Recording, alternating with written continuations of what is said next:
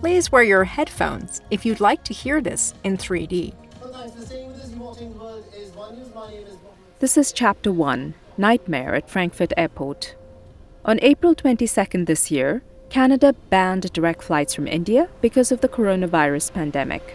On May 1st, India recorded 400,000 new cases in a single day.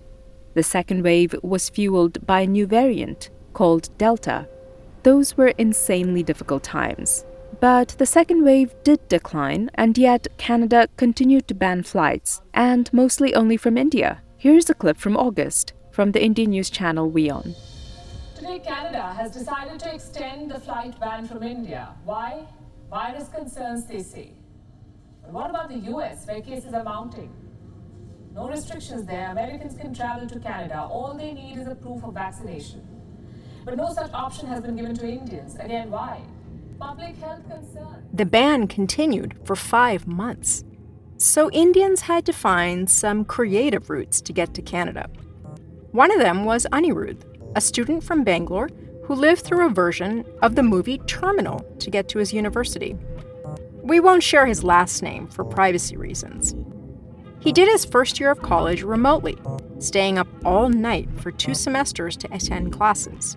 He'd had enough of it and was determined to get on campus for the new semester. And this was his last shot, for this year at least. Here's his story. I'm currently in my second year studying Bachelor of Business Studies.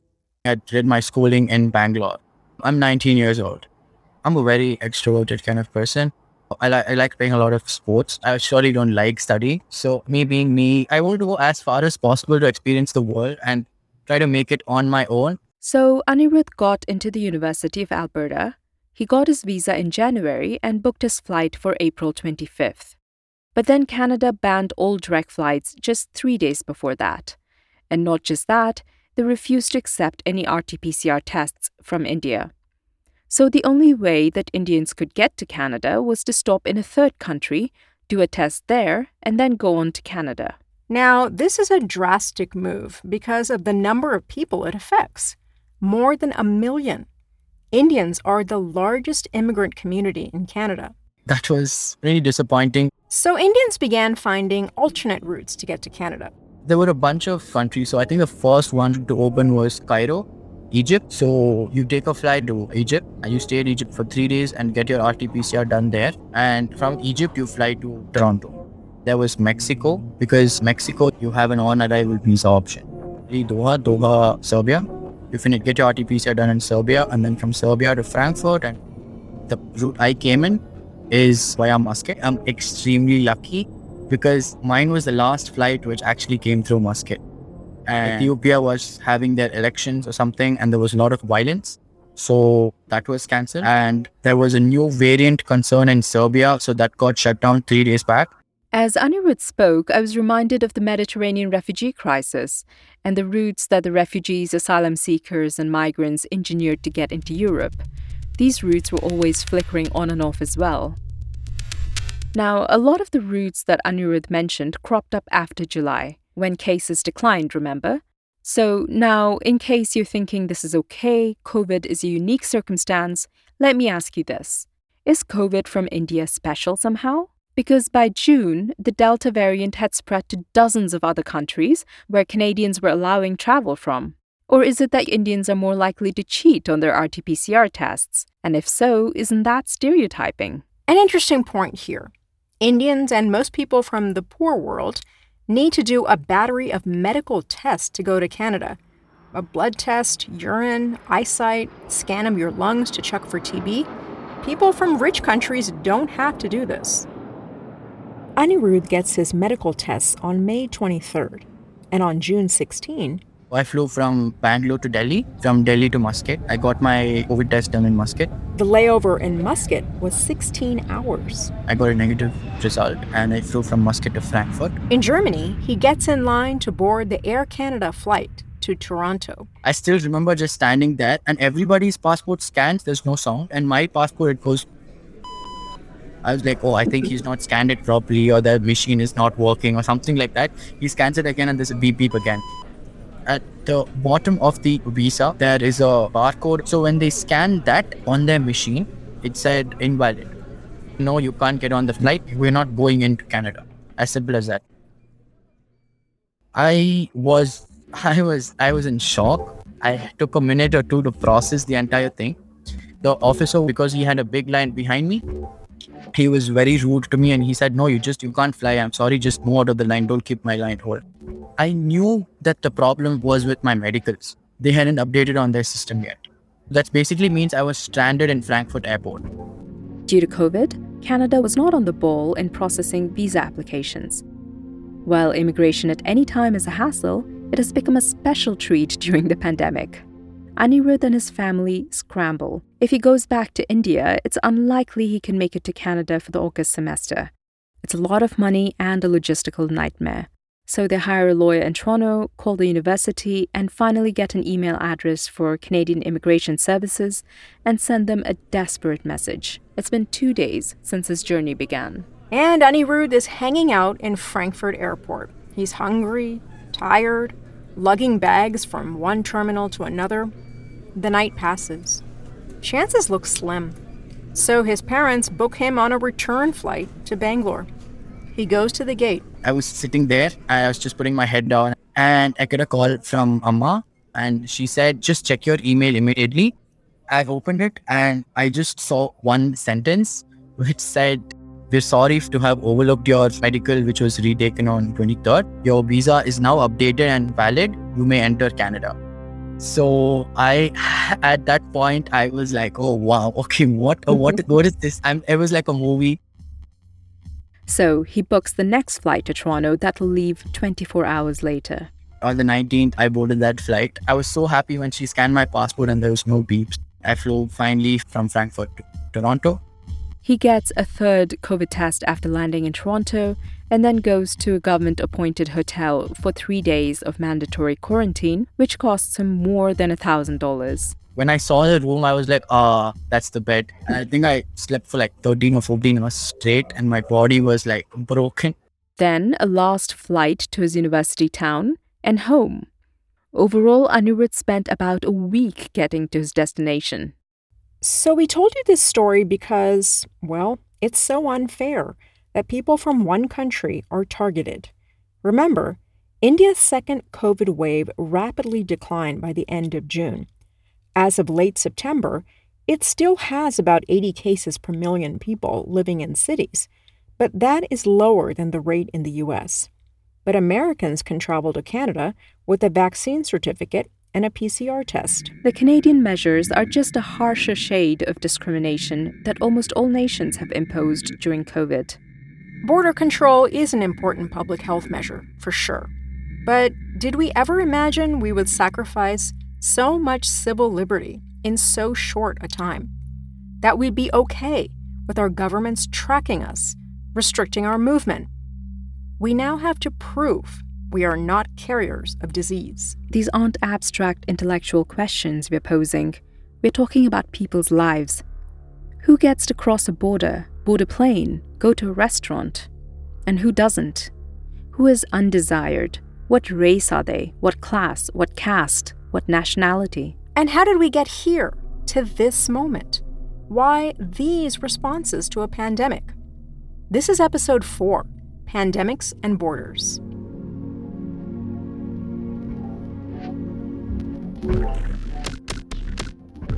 Welcome to Scrolls and Leaves, a world history podcast featuring stories from the margins. We are in Season 1, Trade Winds, set in the Indian Ocean world. I'm Gayatri Vaidyanathan. And I'm Mary Rose Abraham. We have a small request. We're an independent podcast. There's no studio or network backing us. So donations from listeners like you ensure we're compensated for our time and work. Please visit scrollsandleaves.com/support for details on donating. And thank you. In this episode, we'll tell you the backstory of the world's responses to COVID-19. Amazingly, it began with a pandemic 200 years ago. It was the first truly global outbreak since the plague of the 14th century, which you might know as the Black Death. This disease changed everything, our notions of trade, commerce, disease. COVID-19 can almost read as a case study of modern pandemics. It's a useful mirror to understand all subsequent modern pandemics by. The world changed when cholera broke out in Bengal in 1817.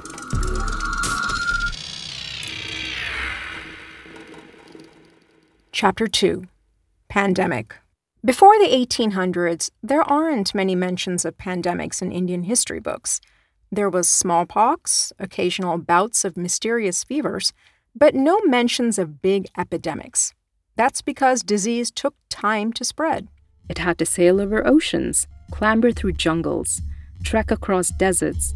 It traveled at the speed of caravans, stopped for tea at remote outposts, and often the weather would change or the local scenery would go from valley to mountain and it would die out there all alone. It usually took ages, decades, even centuries to get around the world. So things are plodding along until the 19th century.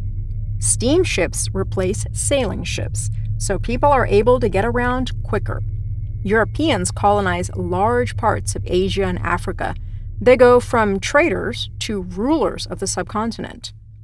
Here's David Arnold, a renowned historian of South Asian medicine at Warwick University in the UK. India was particularly important, particularly with the coming of colonialism from the very end of the 15th century onwards. And what colonialism does is to introduce a whole new range of factors to that existing epidemiological situation. It introduces much more maritime trade. It introduces a new population of Europeans who have their own diseases or their own disease susceptibilities. It enhances links with Eastern and Southern Africa. It increases contact with Southeast Asia through to China. These were great conditions for pandemic. Let's go back to 1817, to a town in Bengal in West India. This is non-fiction, embellished very lightly for color.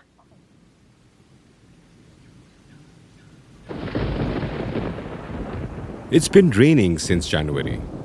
The heat has been churning up the swamps and the vapor hangs heavy. Robert Tytler, a British surgeon in Jessore, has been expecting an outbreak. Still, he is unprepared for 19th August. A native doctor or Vaidya knocks on his door. Something's wrong in the bazaar, the Vaidya says. The bazaar is the Indian part of town. It's 2 miles long, next to Bhairab River. Across the river is a swamp. It's so congested, people are selling food from their doorways and Tytler finds the smell unpleasant. The huts are narrow as can be, dark and damp inside. The Vaidya takes Tytler to a hut. A man is lying on a mat on the ground. He's middle-aged. His friends are pouring water into his mouth. Tytler gets closer and sees his face is pale. His forehead beaded with sweat. His eyelids are half closed. And Tytler pulls him up and sees lifeless eyes. His body feels frigid. His pulse is weak. He was fine yesterday, the Vaidya says. Then during the night, he collapsed in pain.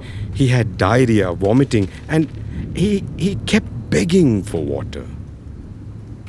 Tytler is shaken.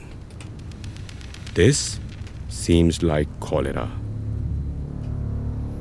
The next day, the man dies. And within 2 days, 17 people die in the bazaar. That year in Calcutta, funeral pyres burned continuously at the ghats leading from Chitpur Road to the Hooghly River.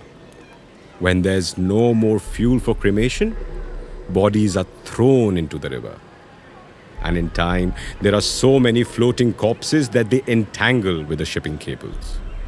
The stench is unbearable, and the magistrates pay Muslim men to clear the bodies. Cholera is unpredictable. Sometimes it claims an entire village and spares the next one. It disappears and then reappears months later. The only sure thing is that death, when it comes, is swift and painful. From Jeshore, it marches on with British troops. It marches across the subcontinent to Jaffna in 1818. It hops on the frigate Topaz and sails to Penang, Singapore. Russia in 1823, Persia and Turkey in 1828, across the Baltic Sea into England and Ireland in 1831, and the Americas in 1833. 6 waves of cholera shake the world by the end of the 19th century. Tens of millions of people die globally, at least 10 million in India alone.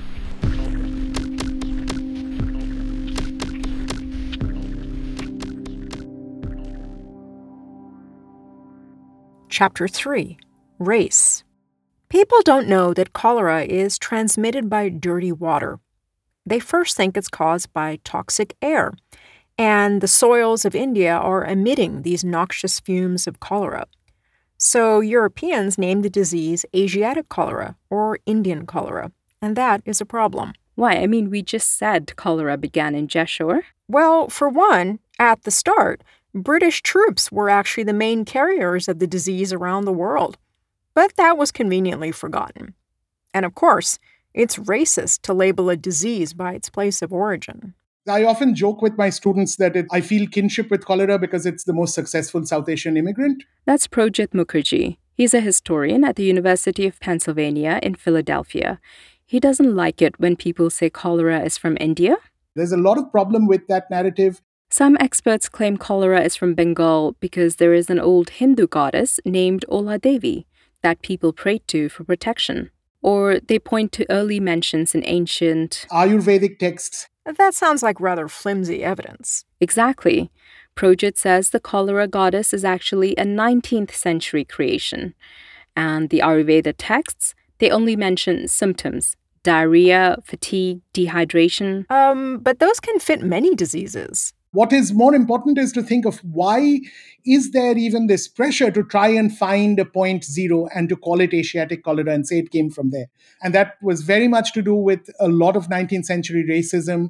And in fact, like if you look at the racism, it's not always to do with South Asia. If you look at cholera globally, and cholera in many ways is the quintessential global disease because it starts off at a period when global travel and contact is being intensified and speeded up, so it spreads very quickly, it appears global.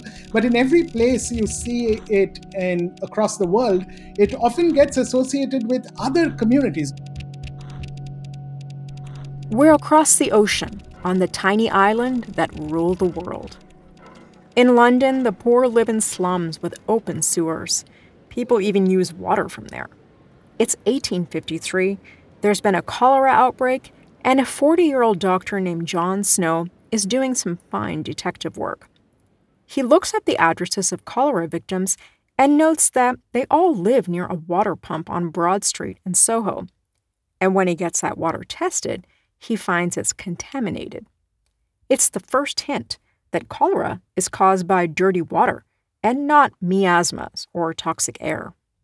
The idea takes a while to catch on, and once it does, people realize that they have to improve and protect their water supplies. From the 1850s onwards, Europeans invest heavily in the infrastructure in Paris, London, New York. They install piped water and sanitation, and they protect it carefully. But back in India, the British colonizers make very few improvements. In the 1850s, the British Raj, which is the name of the British government in India, imposes high taxes. The economic system collapses and there are massive famines. Starving farmers and laborers migrate to the slums in cities in droves, and they're eating very little and dying very young. In fact, India's death rate at this point is twice that in Britain. So the British officials in India fear they will catch diseases from Indians, and they draw borders around themselves. They set up white towns where, white people live. Oh geez, white towns? Seriously? Yes, and the Indian quarters were called black towns. Here's Tarangani Sriraman. She's a historian at Azim Premji University in Bangalore. It was important to ensure that there was not too much coming and going of Indians into the White Town, except, of course, to ensure that there's enough of menial services that are made available. And the next thing they did is improve the water and sanitation in the White Towns. Here's Pratik Chakrabarti. I work at the Center for History of Science, Technology and Medicine at the University of Manchester, UK. He says the British built a dual water system, one for Europeans and another one for Indians. So what we did is the river water is filtered and then passed on to certain households. There's another water supply which is unfiltered water. So that unfiltered water went to the Black City. So the citizens living in the Black City collected water from the local ponds. The same water that is used for multiple purposes. And I'm not going into the details of it, but you can imagine what I mean by that. That's crazy. Does it work to stop cholera? Yeah, in the White Towns, but not anywhere else. And how do the British justify their actions? Well, the British officials think that India's cholera is somehow unique. They simply say that cholera belongs to Indians. It's caused by, in air quotes, local influences. So there's no point fixing something that's broken beyond repair.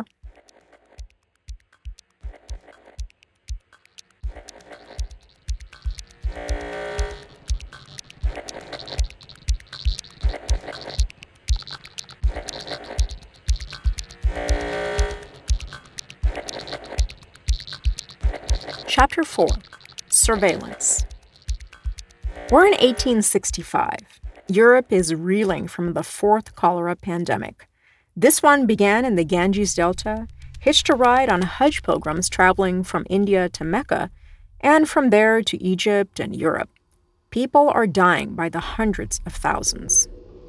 France isn't very happy with the situation, so it organizes a massive scientific conference on sanitation. It's called the Third International Sanitary Conference. It's held in Constantinople, that's modern-day Istanbul, in 1866. And Western scientists and diplomats from 18 nations attend. The tone is pretty racist. Many times they compare themselves to the Roman Empire, Christian crusaders, out to civilize and clean up the East. The conference is a marathon. It goes on for 7 months and 13 days, 44 sessions. And one of the committees discusses the Indian problem. Oh, what's that? Well, here's how the Italian delegate put it. We have to stop that cursed traveler who lives in India. Everyone knows it. From taking his trips. At least, we have to stop its progress as closely as possible to its departure point. He's talking about the Hajj pilgrims going to Mecca? Yes. The committee declares India's pilgrims are the cause of cholera epidemics, and they should be monitored. Only the ones who can prove they don't have disease should be allowed near Europe. So pilgrimages become a major site where the state really starts intervening in unprecedented ways to control mobility. And so there are all kinds of ways in which we actually see in India throughout the 1800s what the world is going to see later of this gradual development of new powers of state intervention, which put the interest of stopping infection above and beyond any kind of respect for civil liberties. A year after the conference, the French are still pretty peeved, and they keep pushing the Brits to control their wayward colony. And the British Raj finally takes some action. It's about time. No, it doesn't fix water or anything important. Rather, they begin surveillance of Indian pilgrims to control their movement. Here's a story based on research by historian Catherine Pryor.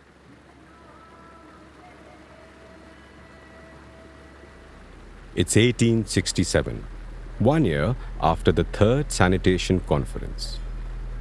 H.T. Robertson, a British official, is preparing for the Kumbh Mela in Hardwar. The spot is on the Ganges, where it exits the Himalayan foothills. Hundreds of thousands of pilgrims are expected in April. They will bathe in the river to rid themselves of bad karma. Robertson meticulously plans the sanitation. He charges a tax on the pilgrims and traders to pay for upgrades. He doesn't want a cholera outbreak on his watch. His men dig trench latrines near the main camp. It stinks. There's little privacy. And his men patrol the jungles and the riverbank to drive out anyone trying to relieve themselves there. Some women do not go to toilet for 2 or 3 days. Despite the measures, 19 people die of cholera. And as the pilgrims head back home, they leave a trail of disease. The Brits are frantic. They stop pilgrims at rail stations and bridges to examine them for symptoms. The pilgrims are made to bypass large towns. Some have to walk miles in the heat through heavy sand without any food or water. Some die from the journey. Officers also quarantine some pilgrims for 2 to 5 days before they can enter their hometown. If a person dies from cholera, they quickly burn his body and possessions. Despite all this, 250,000 Indians are infected within months. Half of them die. It's the first outbreak of this size at Haridwar.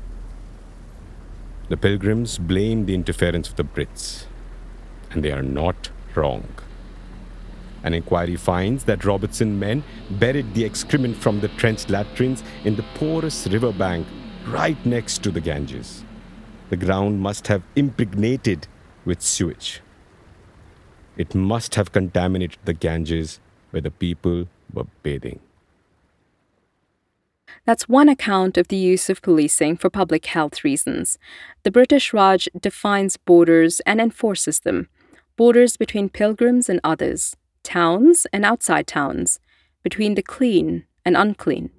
Pilgrims become objects of surveillance. All this stuff that we think are what modern states do is actually developed in places like India. These are laboratories of modernity. Because in Europe, there are concerns about things like civil liberties, which they don't care about in the colonies. They can push people around no end. Here's another account of surveillance, this time of Muslim pilgrims going to Mecca.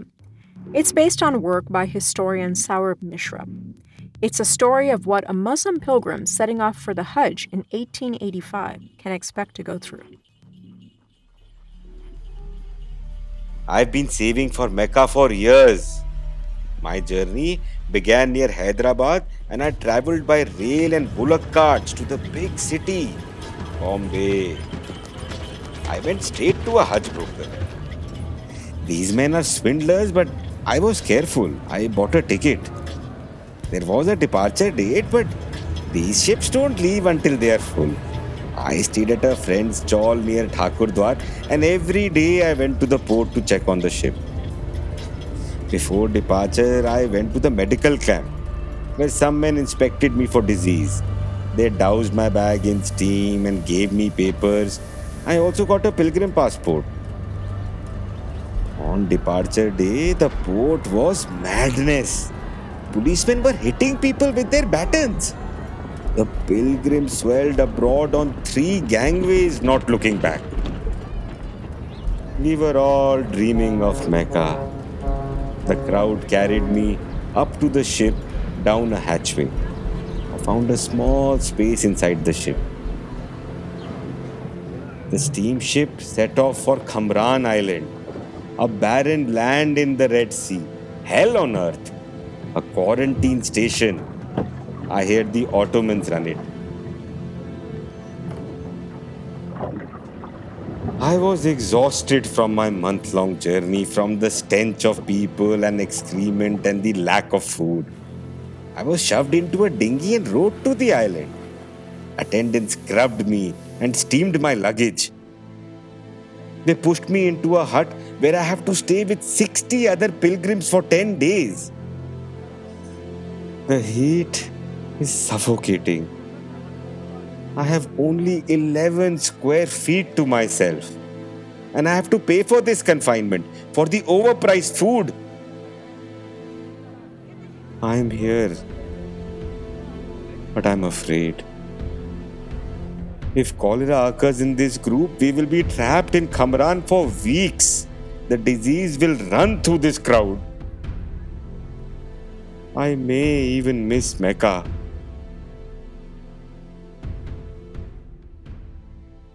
Khamran has a terrible reputation. One Indian who does the pilgrimage wrote this poem. Mid Jeddah and Aden way, the quarantine at Khamran lay.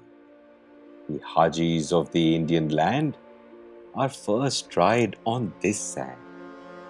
If one can save his life here, in going to Hajj, he has no fear.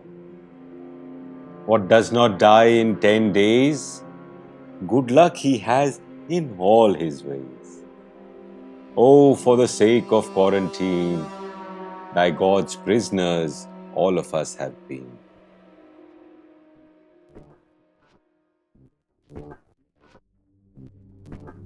Chapter 5: Borders. So maybe by now you're wondering, why bother our heads about some ancient outbreak when our house is burning right now? Well, here's why. Take airports. It's amazing to think that for much of human history, people mostly traveled as they pleased. But during cholera, Europeans began stringent and permanent border controls. Pilgrim passports, bills of health, vaccination certificates. Sound familiar? We know versions of them today as passports and visas. These documents restrict the movement of people from the developing world, even in non-pandemic years. And very often, the reason given for the restriction is disease. Here's an example. So Alison Bashford is a historian of medicine at the University of New South Wales, and she hosted a conference some time ago on medicine and borders in Sydney. She invited a bunch of people from developing nations, but she soon found that they kept dropping out. I can remember it was, first of all, it was someone from Afghanistan, then it was someone from Pakistan, and then it was someone from Chile, if I remember correctly. And then there started to be a global south pattern of people who were pulling out of my global conference called Medicine at the Border. And I thought, what is going on here? Is this something as mundane as funding, in which case I can try and fix that? It turned out that people from some parts of the world had to get medical tests done, prove they aren't diseased. The scholar from Afghanistan, for example, he had to get a TB test, and that was a hassle. The demographic of my conference ended up being almost all Europeans and North Americans. And here's another example of how our lives today are still defined by the cholera pandemic. Remember those racially charged international sanitary conferences? Those recommendations are still with us. They led to something called the International Health Regulations, created by the World Health Organization in 1969. These are legally binding rules that dictate how the 196 member nations of the WHO should act when there's a global health emergency. Oh, like COVID-19. Exactly. And in 2005, the WHO rewrote the regulations to make surveillance an even more central part of public health. That's according to Martin French. He's a sociologist and surveillance expert at Concordia University in Montreal. Many states, especially in so-called low-resource areas, would be better served by investing in more fundamental components of public health than they would by spending money on trying to create surveillance systems. He says his focus on surveillance can be seen as a way to contain infectious disease in poor areas, giving wealthy states the capacity to quickly act to protect themselves by closing borders and so on. We could trace this critique, and we could trace, in some senses, the containment logics of the international health regulations and global public health system to multiple origin points, but one of these origin points would certainly be European colonialism. So the events of the 19th century are the building blocks of our response to COVID-19, to Ebola before this, to Zika, SARS. And we've largely forgotten that our current international legal response to pandemics is built on problematic colonial assumptions about race that discriminates against the poor and the disenfranchised. And while we can't tell you whether there's a better system to be devised, that's above our pay grade, as they say, we've seen some troubling origins of our response. We are well into a world of COVID-19 vaccine certificates and negative COVID tests to get on planes, to attend music concerts. But what will happen now that the world is segregating along the lines of the vaccinated and the unvaccinated? the rich and the poor, and mostly white and mostly people of color. As for cholera, the main character of this story, it's still around. It cropped up in Yemen, Mozambique, Zimbabwe in 2018, Niger, Iraq, Pakistan, in Haiti, in pockets with unclean water, weak infrastructure, and poor governance. Thanks for listening. This was episode 4, Pandemics and Borders. I'm Gayatri Vaidyanathan. And I'm Mary Rose Abraham. There's another part to this story. In 1896, 2 Indian freedom fighters embark on a plot to retaliate against border control measures. Listen to this bonus episode called Assassination on our Patreon. That's patreon.com/scrollsandleaves. Next time on Scrolls and Leaves, you'll hear about an indentured laborer from India who leaves to a British colony in search of a new life. Our sound designer is Nikhil Nagaraj. The storyteller is Sumit Kumar. You are listening to Scrolls and Leaves in collaboration with the Archives at the National Center for Biological Sciences. Our thanks to David Arnold, Alison Bashford, Pratik Chakrabarti, Martin French, Sanjeev Jain, Projit Mukherjee, and Tarangini Sriraman. Thank you to our episode sponsors, India Bioscience and DBT Wellcome Trust India Alliance. Visit scrollsandleaves.com for episode notes, extended interviews with our experts, and to discuss. We're listening.